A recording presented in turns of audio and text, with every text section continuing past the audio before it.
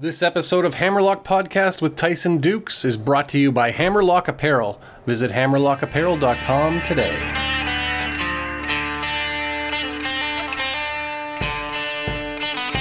On today's episode, we talk about the psychology of wrestling holds, trusting your opponent, hair gel, and cutting wood for winter.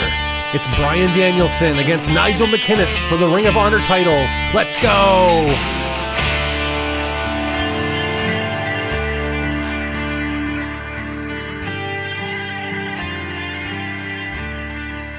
What's up, everybody? Welcome to the show. I'm Scotty D here once again with our good friend Tyson Dukes. How you doing, man?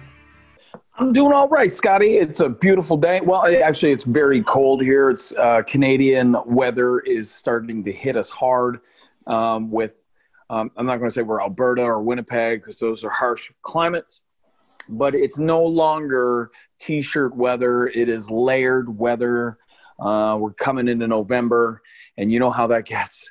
You know how crazy that gets. So we're doing all right, though. Everybody seems to be content. We're cozy in this house, which is nice. Good. Yeah, I had to turn the old heat on the other day for the first time.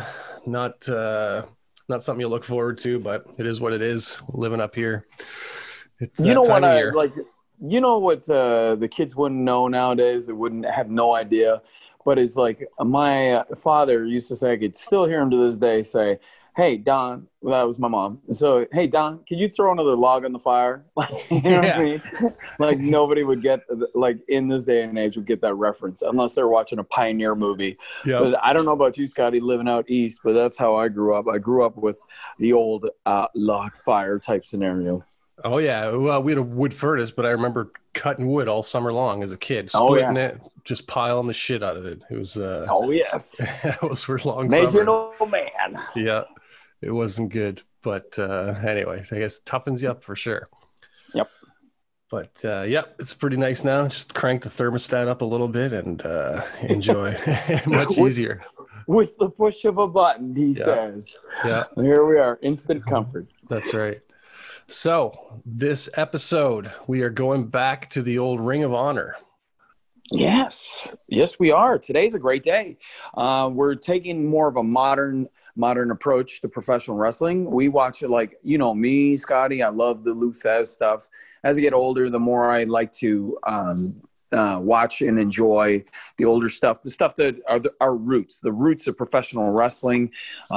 Big fan of all that stuff, the old Buddy Rogers, the Lou Theszes, all that stuff. Even like reading stuff about Hackenschmidt and the first ever world champions is kind of a real big thing for me. I enjoy all that stuff. So today, we're taking a more modern approach to our pro wrestling podcast and our breakdown of a match. And it will be today Bryan Danielson, as he was known, against Nigel McGuinness. This is for ROH. What is the year on this, Scotty? What are we looking at here again, year-wise? It is 2008. See, that's not that long ago. Yeah, right. So if you want to follow along, you can find this match. It's on Ring of Honor Wrestling is the name of the YouTube channel. And the name of the video is ROH Anniversary Flashback, Bryan Danielson versus Nigel McGuinness, ROH World Title. The total length of the video is 32 minutes, 44 seconds. So get that lined up. What were you doing at this point in your career, 2008? It was early 2008. I think I was out of my my TNA Impact contract and was going to Japan. So this would be around the time that I was in really good shape, very muscular at this point, doing more of a bodybuilding style workout regime, trying to get as big as possible. And I was working for 01 at the time. So it's after this, I do believe that this is around the time that I had signed with Impact Wrestling. I had been let go from Impact because Creative had nothing for me. Hilarious. That's a joke in the business. And then we went from Creative has nothing for you to going to Japan and then eventually setting up shop a lot in Ring of Honor and having a lot of great matches out of that company as well. So Ring of Honor, I'm just looking up on Wikipedia here, started in 2002 Mm-hmm. So we're 6 years into the existence of this organization. What was like, I kind of have a peripheral understanding of it. It was kind of founded under the idea of old school wrestling. Was that, or athletic style wrestling, I guess?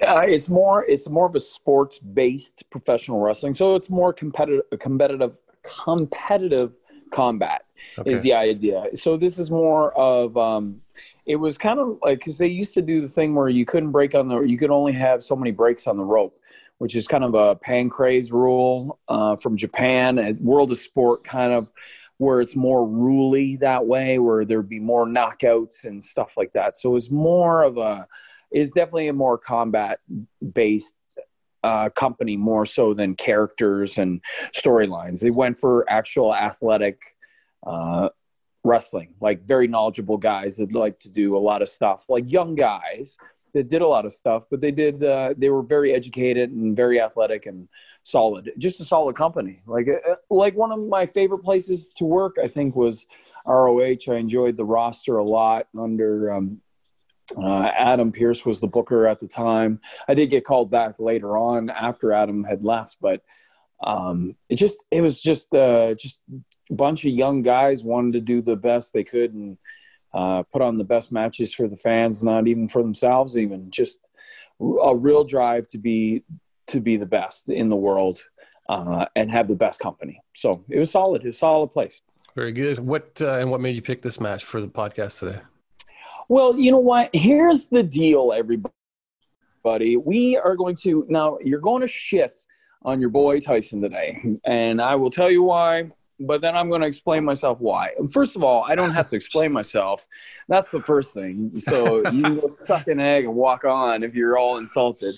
I don't need to, I don't have to explain myself, but I will explain myself for the people that want to learn more and to get a little bit more knowledge in our business, because I'm all about preserving professional wrestling the way it was and the way that it makes money, because I would like to see this strive on long after I'm dead and gone. I would love professional wrestling to stay alive instead of being Cirque du Soleil or Cirque du Soleil as it is right now. It's a... I totally lost my point with a Cirque du Soleil. So you sounded like Mr. Cornette there with that little huff. You ever hear when he's on the podcast? Like, that was exactly Listen, I'm in way better health than Cornette, so don't, you know what I mean? It's not one of those things. It's like a frustration thing. Like, yes, it's very frustrating. What was the question again? I'm totally lost on that. Why'd you pick this match? And then you were talking about preserving the wrestling business, making sure guys can make money and stuff like that. Yes, because I had to explain myself, but I don't want to explain myself. Here's the deal. I first picked this match because I remember this match, watching it way back when, and it really, really enjoying it because Brian Danielson at the time, it will never go for Nigel McGuinness's head in this match because Nigel had a concussion and he was trying to honor that. So there's a code of honor with Ring of Honor. And so that's the big story, and that leads into the finish. And the finish, I will say this, is brilliant. I love the finish of this match. I think it's very, very good. There are a lot of points to this match that I don't like. And I just rewatching it, and I rewatched it a couple times and was kind of disappointed in myself. I'm like, oh, this is the one I picked? No, this is not. But I don't want it, this because I don't like to shit on anything. But here we are on this day with two top performers, two very, very solid human beings in the ring, and very knowledgeable, and gone on to major, major success. And I'm about to pick on it, but I'm not picking on it to pick on these two or to get any kind of rub from picking on these two gentlemen.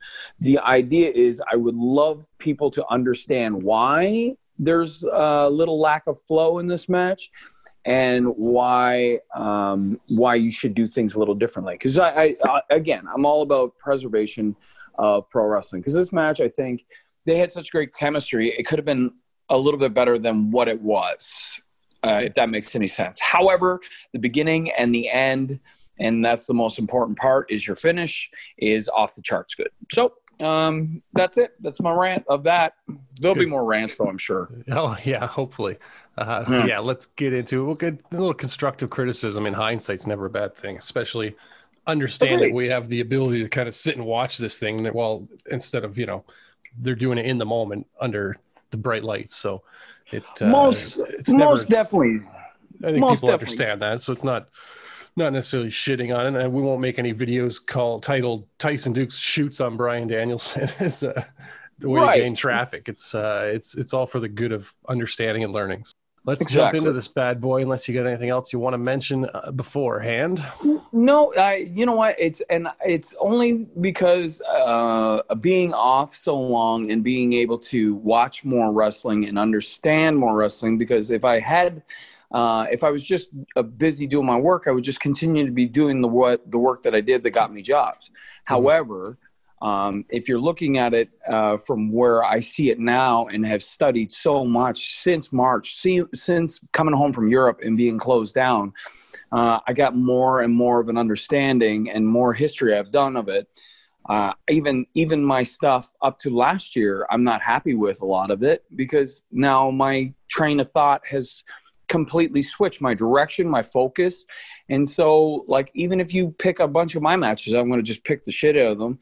So it'd be no different if it was McGuinness, Danielson, Triple H, Shawn Michaels, or Tyson Dux. I'm just going to tear anything apart that doesn't seem to flow with the focus that I'm looking for. But that's it. Right on. All right, let's get into this thing quickly before we start. So the concussion, was that a legit concussion issue, or was it an angle? I do believe it was legit. Okay. I do believe that was all legit because I know that Nigel's used to go super hard, and he used to actually break his head open hard way on the post. Oh. And just crazy, absolute madness, right? But they try to keep him away from the brain, and then commentary picks this up a bunch of times and really makes note of it. So it's not like it goes like where people don't understand. All right, let's do it. So, like I said, it's called ROH Anniversary Flashback. Bryan Danielson versus Nigel McGuinness, ROH World Title. We'll count it down and hit play at the same time. So 5, 4, 3, 2, 1, play. See, you know what? I love this Scott Bundy. I like it, Scotty Bundy. King Kong Scotty Bundy. That's when you give me the 5 name. Now. Yeah. Yeah, right? That's the best. Yeah. So right away, we're going to have them start out, and very much so with Ring of Honor. They do the Code of Honor, which is always a handshake in the middle, a gentleman's agreement. This is going to be a gentleman contest. It holds a lot of that sportsmanship. Shaking of hands was a real big deal back then with the company. And I think in a lot of places without character-driven stuff, it should be the same. It's the same as touching gloves when you box. Do we have a heel and baby face here? Is it? This is, yes, most definitely. Danielson will be the baby face. Like, not very often in his career was he a heel with his company, only with the feud when he was feuding with CZW. McGuinness has always been the asshole, right? When you're a foreigner, it's just so much easier. When you're from the UK and you're in America and the guy you're working is American, it's easy. Yeah. I love that trap. Now, you're going to see some really, really good solid chain wrestling here. It's not my style where I like to be wicked aggressive and intense, but it's more scientific and there's nothing wrong with that. It's more of a Cortez kind of feel, Steve Gray feel, where it's not only educating, but it's smooth movements to show that they're it's like a chess game.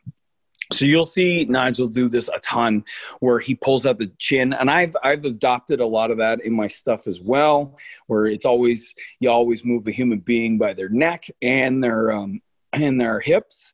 So you'll see him do it a lot. He's going to pull out that chin a lot. Nice little spot by Danielson, of course, in the drop kick in the knee.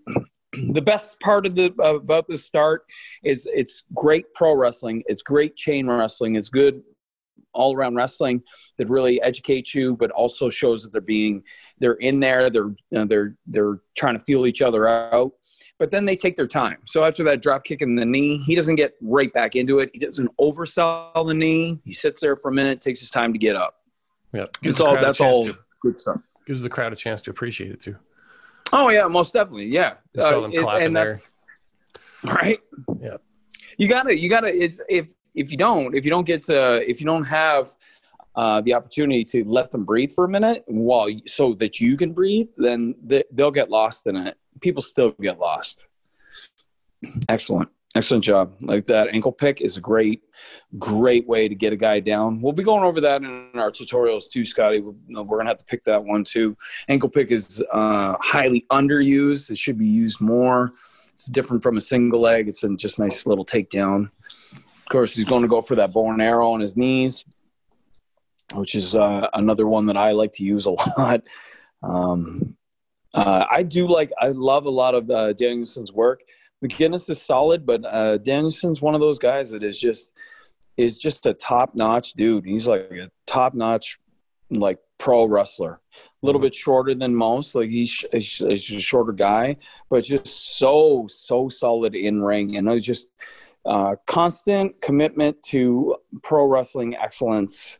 Even to this day, even with the yes stuff that he was doing in the past, it was still his wrestling. He really committed to everything that he did. Mm-hmm.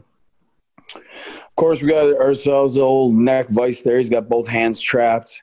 I do believe there's going to be a snapmare here. He's going to bump him over because that's what they always do. This nice little spot here. It's going to rip him over. Yeah, there he goes. Boom. And he catches him. Excellent. Nice and smooth.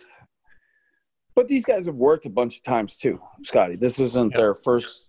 They got a bunch. They had a series of matches in the UK as well, and they were really solid. There's McGinnis going for that lariat. He's known for that lariat. Of course, there's nothing to be had, and you'll see it later on. We're going to see it where he actually stiffs Danielson and takes him kind of out of character, where he swears at him, where he hits him like right across the face with a clothesline. Just like unnecessary. I always feel that stuff is unnecessary. A clothesline's not that hard to accomplish. You can go high and tight without hitting a guy in the face, but to each their own, I guess. There's a little bit of like it just passed, but some of the psychology you talk about, heel versus babyface, where McGinnis kicks the ropes out of frustration while Danielson celebrates outsmarting him. It's without even hearing it, you can just tell by watching who's the babyface, who's the heel. Right, and it's very tiny, right? Those are the subtleties that I love, but we're about to get into the stuff that I'm not going to really enjoy as much. Because I'm so super happy that you brought that point up, that subtle mannerisms where it's not over the top are awesome. And I love that stuff, but we're about to break into stuff where they're either, I don't know if they were lost or they're just trying to get wind, or if they're just trying to get more time out of it. But there's a lot of, I'll show you when it comes up. I'll make sure to make a note of it and point it out. But there's a few things where it kind of falls apart a little bit. And I don't understand why, because this beginning is so great. Like, this is like, everything's so solid. Yeah, so there he goes, breaking on the ropes. Now, this is ROH later on. So this is many years after they started. So they're allowed to have rope breaks. They don't count the rope breaks. Before, it was only 3. If you could only have 3, and then you couldn't break on the ropes anymore, and then you'd have to tap. You'd either tap out. So, and that's how Nigel McGuinness beat Samoa Joe for the title. I do remember that match was pretty solid as well, but that's all it was he got Samoa Joe to grab the ropes 3 times, and he couldn't break, and so he had to submit. But Joe made the ropes, which adds so much compelling story. Like, I could have, like, if I hadn't have hit those ropes, I could have won. Yeah. You know, so it's kind of neat. It's a neat feature, and I like it.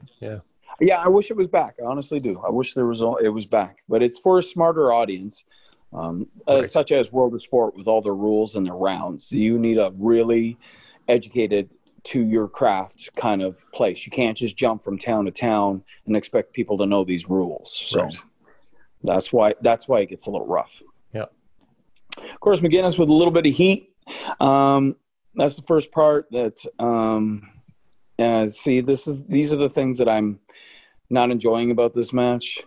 Right there, I love that He used to kick people there. They used to come into him and he drop kick them. Of course, with a friggin' super hard drop kick, Danielson catches him. And then this is patting at Bryan Danielson. There it is. The missile suicide dive through the ropes. And when she catches him, hits those ungodly sharp guardrails, of course, as I've mentioned before in podcast in last time with Tyler Black. Here we are, missile drop kick. Flat back in it, which is the best way to do it, and I keep up. Beauty. How are the Ring of Honor rings compared to other rings? Usually, well, the ones that I know of, like that were used in Canada, were like people, like companies in Canada. So promotions would give them their ring. So a lot of the times it would just be the turnbuckles and the apron and stuff and the canvas. They wouldn't have. It would be somebody's ring, different ring every time. Yeah. Which is neat for these guys to be super solid at what they do and continue to do what they do, because every ring is different and you have to always adjust. So it's really weird. So to be as good as they are and move around as well as they do, that's a big deal. That's a big deal. Uh-huh. And he's milking it now because of his head. He's milking the whole situation because he's took that back suplex. It wasn't that hard, but like, of course, he was on his back. He didn't try to put him on his brains, but he's complaining. Great heel stuff. That's good stuff. That's really good. Of course, here it is. Here we're going to see some Healy stuff here now. Oh, boom! Of course, the referee is out. So this is supposed to be the end of the match. So they call the match. Of course, Danielson's going to be pissed because like this is for the world title. McGuinness has the title. He doesn't want to wrestle him anymore. He's like playing the baby card, like, oh my God, my head hurts. Oh, I'm not doing this anymore. The ref tells him to get in the ring, and then he boots him in the head. Yeah. So he's out. This is going to add to a little bit of promo. So while they're doing this whole thing because they're going to bide some time because he's going to cut a little promo here and then leave. And then there's going to be another promo telling him to get back in the ring, and they get another referee out there. So before that back suplex, you see the parts that I don't like. So before that drop kick that sent McGuinness out of the ring, I'm not a fan of just walking away from your opponent like that. When he's in the corner there. Yeah. When he's in the corner and that heat wasn't extensive, that heat wasn't long, the cell wasn't that intense. Like he's not dying. He's not crawling for his life like a Ricky Steamboat on the ropes. Why are you turning your back on him? The Terry Taylor story comes to mind where you just get like a big old punch in the back of the head.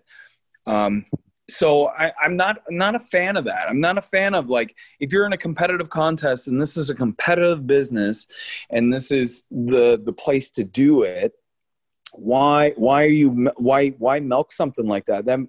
That build that you were trying to build for, you lose it a bit. Now watch this. I'm not a fan of this. Why would you turn your back on him there? Yeah. I don't understand why you wouldn't get back in the ring and then go right to it. And this is another thing I don't understand.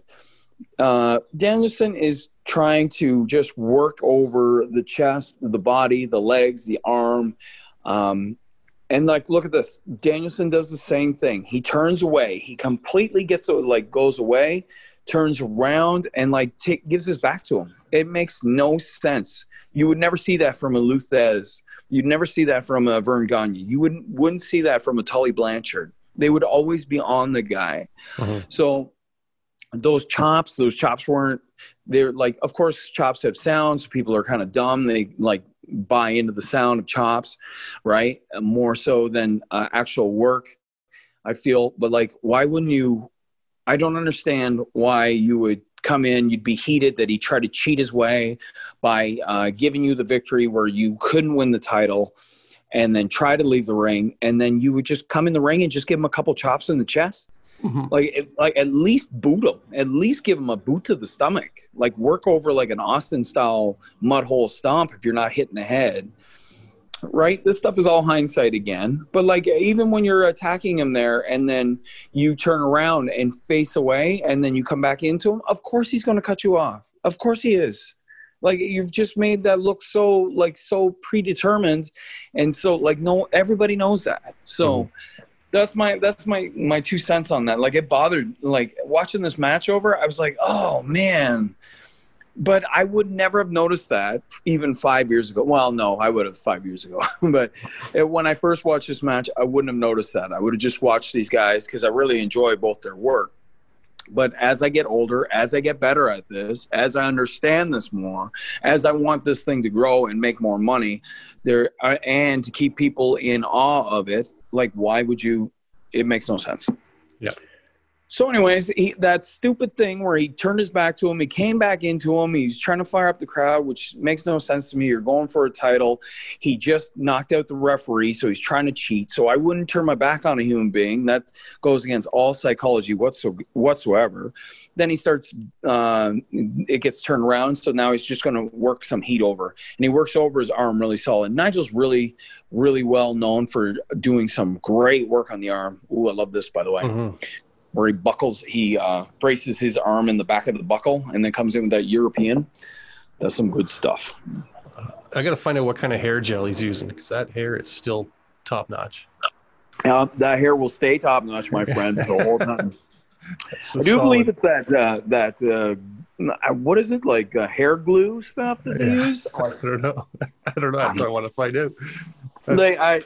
I want to talk to Dave Prazak too. Like, you're going to shit on my hairstyle when I had that blonde mohawk back in, what was it, with that Tyler Black match in 2010 or whatever, or 2009, whatever it was. You're going to shit on my hair, and Nigel McGuinness has got that hair. Are you kidding me? Get out of here.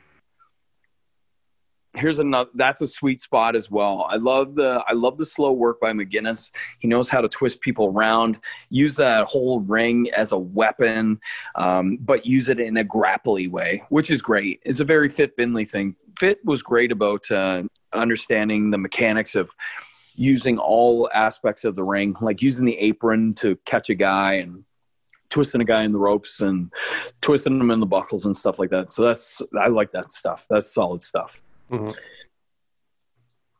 Of course, Daniel Bryan was great. Oh, sweet. Look at that bump. That's a dirty bump. That's a great bump. It was great. It was a great sell. He could sell all day. He was such a great sell. Okay, we're coming up to number 2 on Tyson's. So we've seen 2 mistakes. We've seen Nigel walk away from him. We've seen Danielson walk away from him. Now, everybody, kids, if you're learning this business and you want to succeed in this business, there's few things that will psychologically bring your game down quite a bit. So, as you can see, Nigel McGuinness has Bryan Danielson all twisted up, nowhere to go in the center of the ring with that hold with his arms and then pulling on his chin and wrapping his other arm. He couldn't go anywhere. So what does Nigel do? Because he can't get to the ropes, he can't move, he has to let go of the hold. That makes 0 sense. Don't let go of the hold. If it means, like, for something cool, you're going to wrap a guy's whole body up and then have him in the center, but then you have to let go to get into the next spot, then don't do it. Don't wrap them all the way up, or have them close to the ropes where he can get the ropes. Don't put them in the center and let go. Don't let go of your holds, because now you've just made professional wrestling a work. Now it's not professional wrestling anymore. Great kick, by the way. That's the end of that rant. Right. Well, explain that a little more. So that's because the reason being, if it's a submission type hold, why would you let go of it until the guy? Why would you? If he can't get out? Let go? If he can't get out, if he can't move, why wouldn't you just stay there all day? Yeah. Why wouldn't you stay there all day? If you have a time limit, you're the champ, and already you try to cheat your way out and get out easy, why wouldn't you just hold him in that hold until the bell rang? Right. Just a time limit draw. We all know that it's... Is there like a reversal available there, or is it just you got to put that on closer to the ropes? No, you know who was like when we used to chain wrestle at Can-Am Wrestling, Johnny Devine, who was a part of Team Canada in TNA, was also there. Like, he would train there as well. And Johnny used to take the young kids and twist them all into knots and put them in these holds where he'd have their leg, and then he'd have both arms and then a chin. And it would look really cool, these pretzel-like maneuvers that he'd put them in. But then, and then I'd always get on him. I'm like, yeah, that's a great move, but is that it? Is that the end of your chain? Are you done?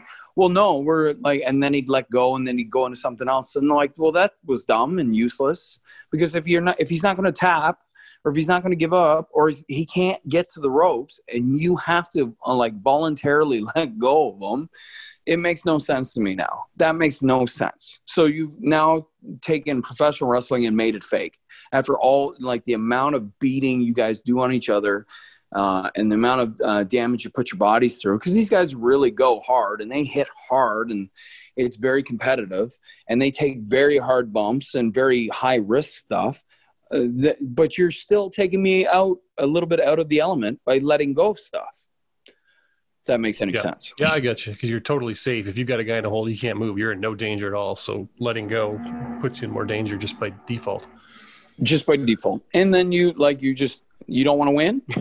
You don't want to win. You're just going to, yeah, it's ridiculous. But if you watch now, we're going to watch later on. We'll watch a Vern, and it's going to be longer. So we'll save it for a podcast. We'll probably split that podcast up into two. Vern Gagne versus Lou Thesz. And they will stay in a friggin' headlock, but in a constructive and brilliant way, where they're always working, always moving, and you're always wondering what the outcome's going to be. And it's a totally different game, but they don't let go of stuff. Those guys would never, ever let go of anything. Of course, we're going to have a little battle on the outside. Of course, if you notice, Brian is still not doing anything to his head. He's not smashing his head. He's getting the fans going. Right there is fine. If you want to fire up, that's a great place to fire up, because Nigel McGuinness just doing Nigel McGuinness things, being a heel and then getting over on him. Of course, when I came on the scene with ROH, they had already banned doing stuff like this with the crowd. They're like, do not jump or throw yourselves or throw somebody else on the fans, because they had so many incidences of damage and stuff. Crazy high risk right there. High risk for both parts. And those hard chairs, those aren't folding chairs. Those are legit chairs. Those are legit, like what are they called? It's like a banquet hall chair. I don't know what you call it. Banquet hall chairs. Yes, that's it. Like, they're not folding chairs. That's not breaking down. And they're unforgiving. They're so heavy and hard. Yes, they're unforgiving. So that's just brilliant. Like that's a high risk maneuver by Danielson, and that's a high risk for McGuinness to catch. That's a big distance. That's a big jump. And I don't care what size you are, when you're jumping on a guy on the other side of the guardrail with all those chairs around, you take a real risk, both of you. So kudos to that one. Oh, sweet catch. Missile drop kick is caught. Oh, nice. Look at that. Counter into a counter. Gets him in a triangle now. See, there's the MMA kind of stuff that they used as ROH as well that I really like. They would blend a little bit more stuff. Mm-hmm. There it is. He swears at him there. He's like, fuck you. You know what I mean? He's saying some choice words, because that roaring clothesline that he hits him with, he hits him right across the jaw. Of course, he's with the ref checking on him. Like, what, just from experience, what would you say to a guy in that situation? Like, back off, or what? Like, you think it was intentional? Just careless. Yeah. It's absolutely careless. Just a careless freaking clothesline. And it's unnecessary. It's unnecessary to hit a dude right across the face unless you're Stan Hansen and blind as a bat. and you're Stan Hansen, and it's your finish. Stan Hansen, you don't kick out of a Stan Hansen clothesline. Whereas these guys have got another 10 minutes to put in. So that's a brutal friggin' shot to take in the face. So I'm sure he's just checking on his teeth and stuff like that, and the referee's just checking on him, and then he's probably asking the ref, like, am I all right? Does everything look okay? There's a whole lot of different things. That takeout doesn't look great, because obviously Danielson is still kind of messed up. Then this is what people don't understand and need to respect about pro wrestling. The show must go on. So anytime you're at a show and you see these guys performing, there's a good chance that they've been hurt at some point. And here we are. And this is where that when you stiff somebody, kids, when you think it's cool to like hit a little bit harder, it's not Japanese style, by the way, because I've wrestled in Japan and those guys were light as a feather with me. So they're not stiff. So wherever you get that in your head, it's because they're really good at pro wrestling. So if you believe that Japanese style or strong style is about stiffing a guy in the face, then obviously you're actually a mark. You know, I never use the term mark because I don't believe in the term mark. I believe fans know what they pay for now. You're not trying to grift them out of money. But if you believe that Japanese wrestling is that much stiffer than what we do over here, you're ridiculous. So you are in turn, you're the mark. So as you can see, though, as they're going into holds here, they're doing some work. It's nice. We can talk about it. He stiffs him with that clothesline. He knocks him a little loopy, so their next spot doesn't look as clean. The Beal out of the ropes, and then he goes for that suicide dive, and he only goes haphazardly. He's only going at half speed, and then watching McGinnis come up with that European uppercut and barely touch him. He didn't touch him.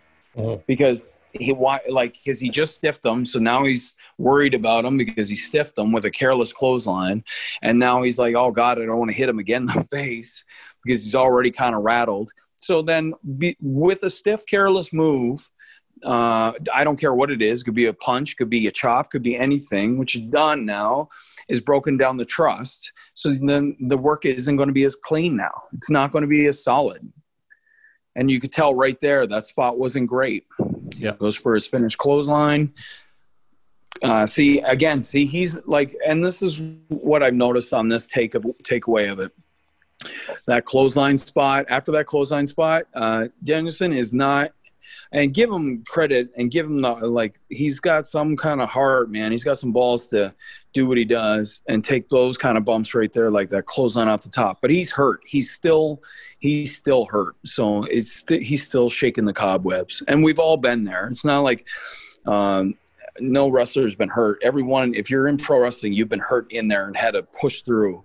But you could tell that the timing's a little off. His legs are a little heavy. He's a little sluggish.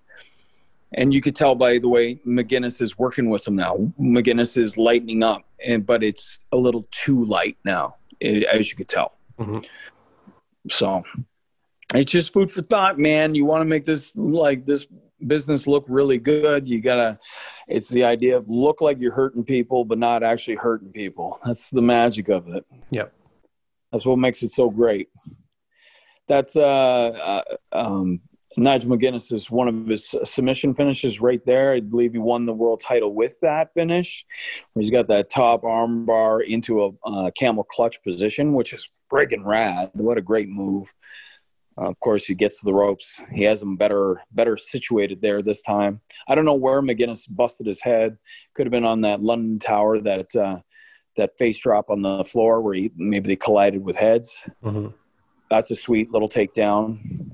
Reversal out of his submission into a pin. Really well done. Well executed. Danielson still messed up. I don't know why McGinnis is selling so hard. He just took a pin. This is nice. Chaos Theory. Whammo. Doug Williamson. That's a Doug Williamson from the UK. He's a great performer. We were supposed to tag for a while in TNA. It got kiboshed, but that rolling Oklahoma roll-up into O'Connor roll-up into a German suplex is such a sweet move. Yep.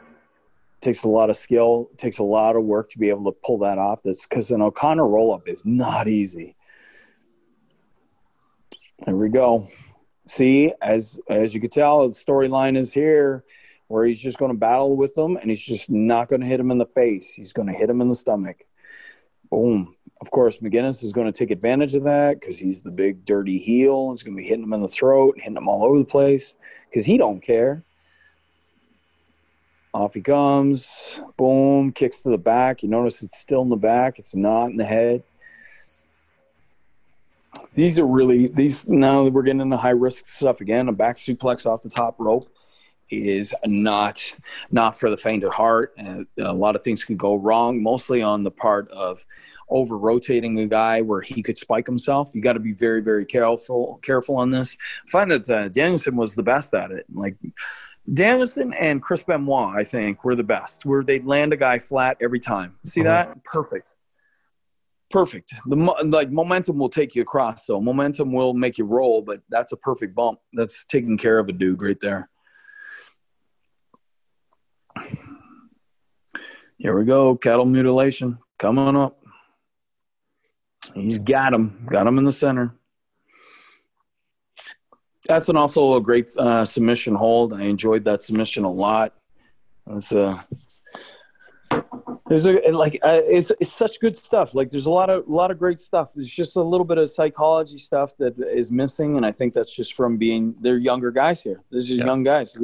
This same Bryan Danielson or Daniel Bryan Daniel Bryan would not make these same type mistakes in the ring. He's such a seasoned guy now. He understands this business, and he was great back then. And I thought he was great.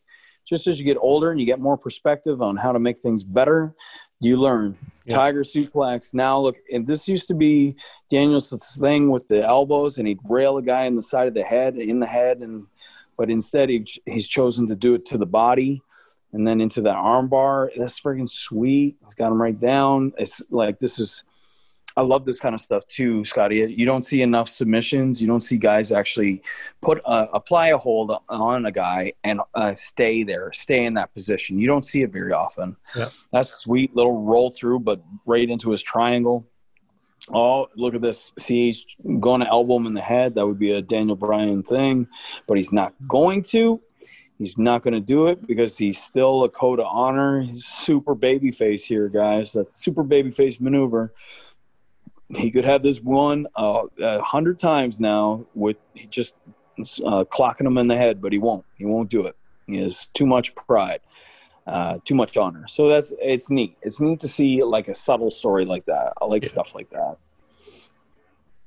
Of course, these guys will milk this stuff way more, and I love that stuff too because like if you can get the most out of a submission hold, that looks real, like that just makes everything look better. If you watch MMA and you're not like doing the breathing through your teeth thing when someone gets like an arm breaker on, like an arm bar on a guy, then like you just don't understand. You don't understand combat type grappling. So like any of those kind of situations is so cool because these guys actually will take their time with it.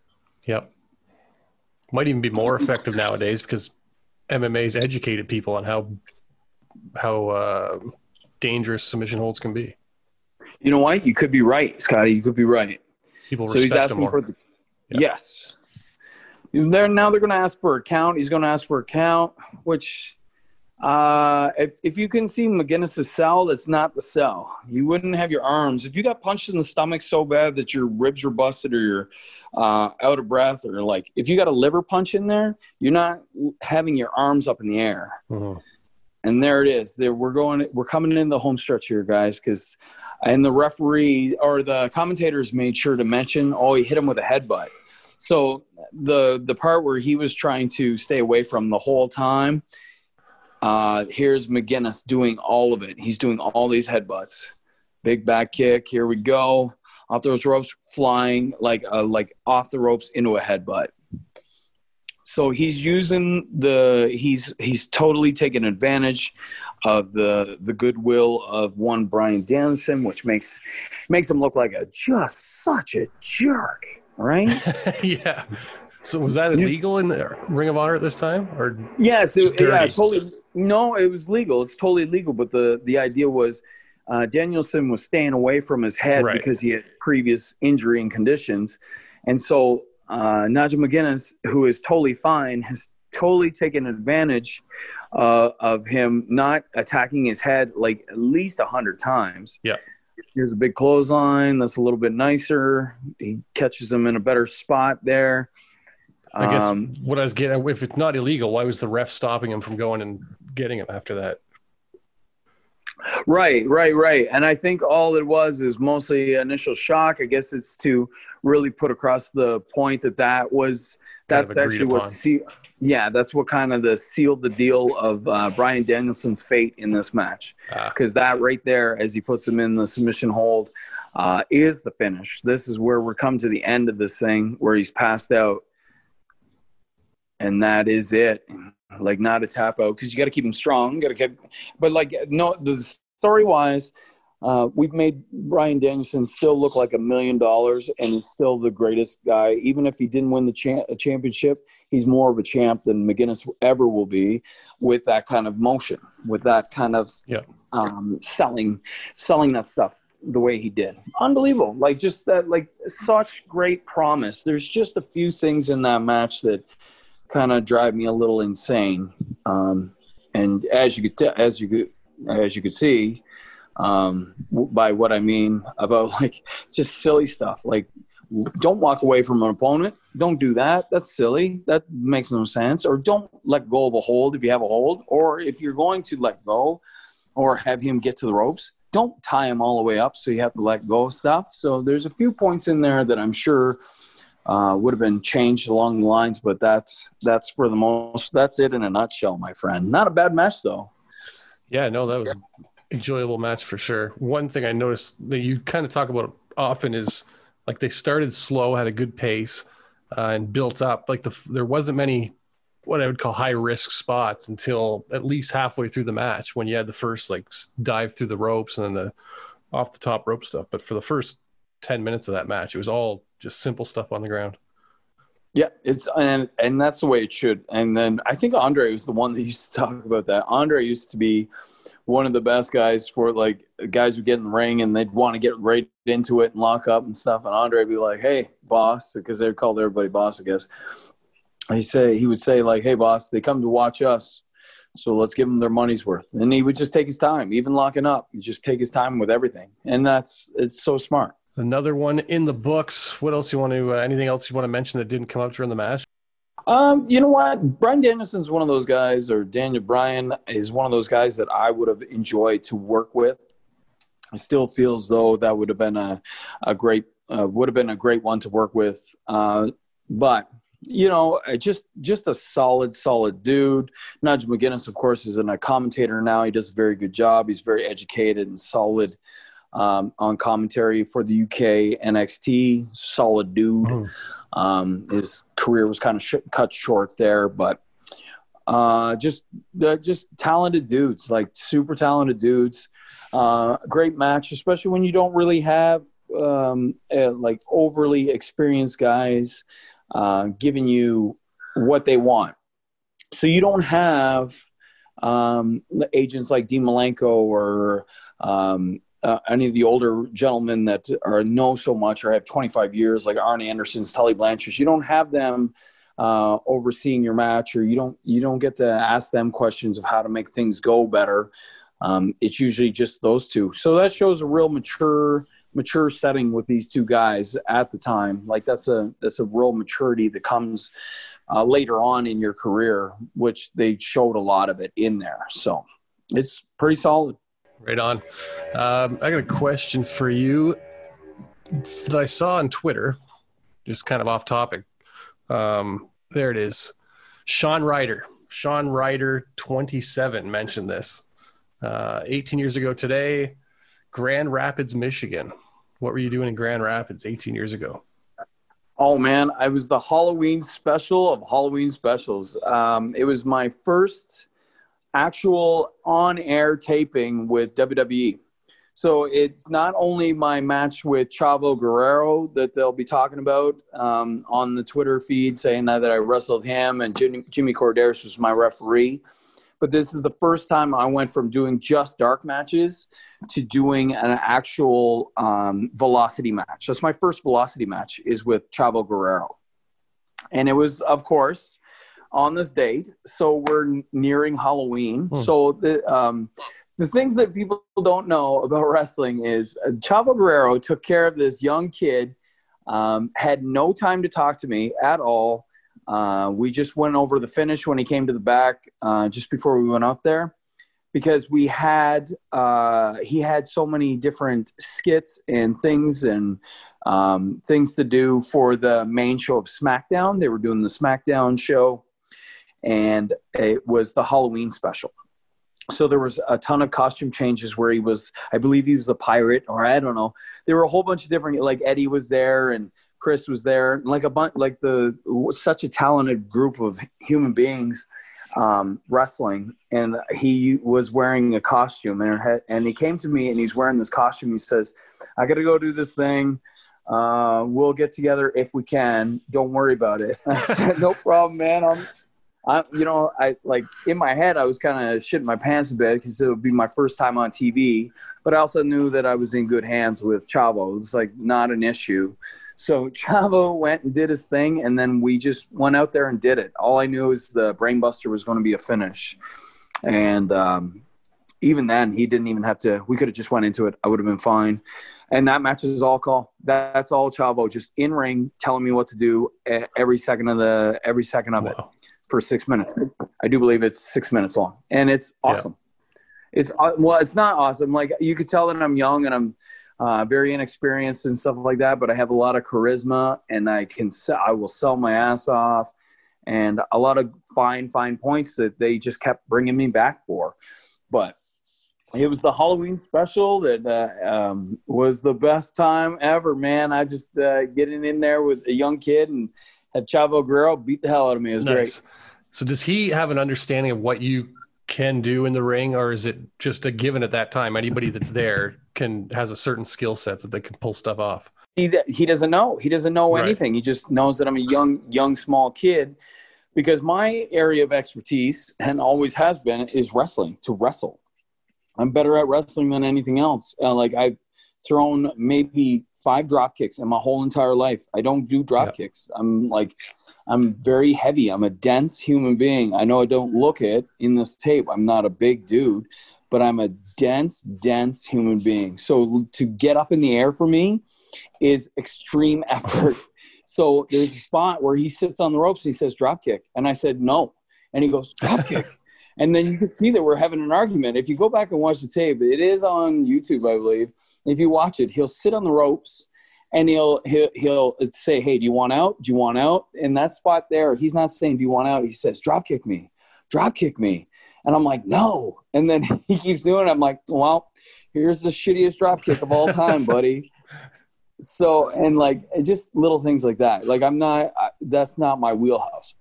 And then he learns that through doing that one spot, because my comeback, I don't have to do any more drop kicks, where I imagine if the drop kicker was solid, he would have asked for a lot more in my comeback. So it just goes to show, my friend, that if you're smart enough, and you've been at this long enough and you know what you're doing, you'll make a guy look good without making him look like a pile of shit. And that's what Chavo did. He took care of me. He took real good care of me. Him and Jimmy did. Nice. He was one of the highlights to me of watching that Dark Side of the Ring, the episode that we talked about last week. He just comes across as a genuine good guy, Chavo. Unbelievable dude. Just a genuine, and we still talk on occasion, and just chat a little bit there, here and there, just keeping up, because social media makes it so easy for everybody to just kind of get along and chat it up a bit. It's also a terror, how social media could be awful and negative and stuff like that, but there's also some good that comes out of it. Oh, absolutely. There's a lot of good that comes out of it. Any stories of Jimmy Corderas you got off the top of your head? Jimmy Corderas is, I do believe, the first referee at WWE that I made do the dance. Right? He asked me, I don't know how it went, if he asked me if he could do it or if I asked him if he would do it, but it was on a dark match, because that's the only way he'd be able to do it. He'd lose his job, I'm sure, if he did it on TV, but it was a dark match, I believe. It was Larry Destiny and one Kizarny, the WWE's former clown, Kizarny, Sin Bodhi, against me and my partner at the time, Mark Bartolucci. We used to tag all the time. And we finished that match out. Me and Mark went over, and I did my stupid little dance that everybody loved. And then I turned around to walk out, and Jimmy did it behind me. And then I turned around because I thought I saw something. Of course, Jimmy stops dancing and is checking on the guys. And, of course, the crowd loved it. I believe we were back at ACC for that one, Air Canada Center. Nice. And it was a good moment. It was a really good moment, a lot of fun. And Jimmy's always been one of those top-notch referees. It's sad to see good referees retire with referees out there that should actually learn from his work and how good he would take care of both performers in ring and keep communication open, and how he would go about making his stuff look real and make our stuff look real. Completely missing from today's professional wrestling. Like, even Jimmy's so great. At one point, he told me, I was doing a spot, and I do believe it was for Smash Wrestling I was working for, and Jimmy was the referee there. And then I told him a spot and that we were thinking of doing. And then he says, well, that's all right, but it's going to make me look kind of like I'm going to look like an idiot. I'm like, oh, and then I apologize profusely, because when you're planning stuff, sometimes you just get in your head and you don't think about all moving parts. And usually I'm the guy for all moving parts, but on that day, I just kind of brain farted on it. And then Jimmy's was not aggressive about it, not being a jerk about it. Just said, hey, is there any way we can, so I don't look like a complete imbecile? And it was an easy fix. And it was easy to get to, but that's just he's very good at his job. He knows where his place is, and he knows where our place should be and where they should be with him. It just makes for better professional wrestling. That's what it's all about. That's what it's all about. And I enjoy his ref and rants on Twitter when he posts them. Those are quite enjoyable. It's just nice to always hear from somebody who's been in the business for so long, and it's clear that he knows what he's talking about. So yeah, you know what? And here's the thing too. He's not doing that for attention, or for people to for him to shit on stuff for the attention's sake.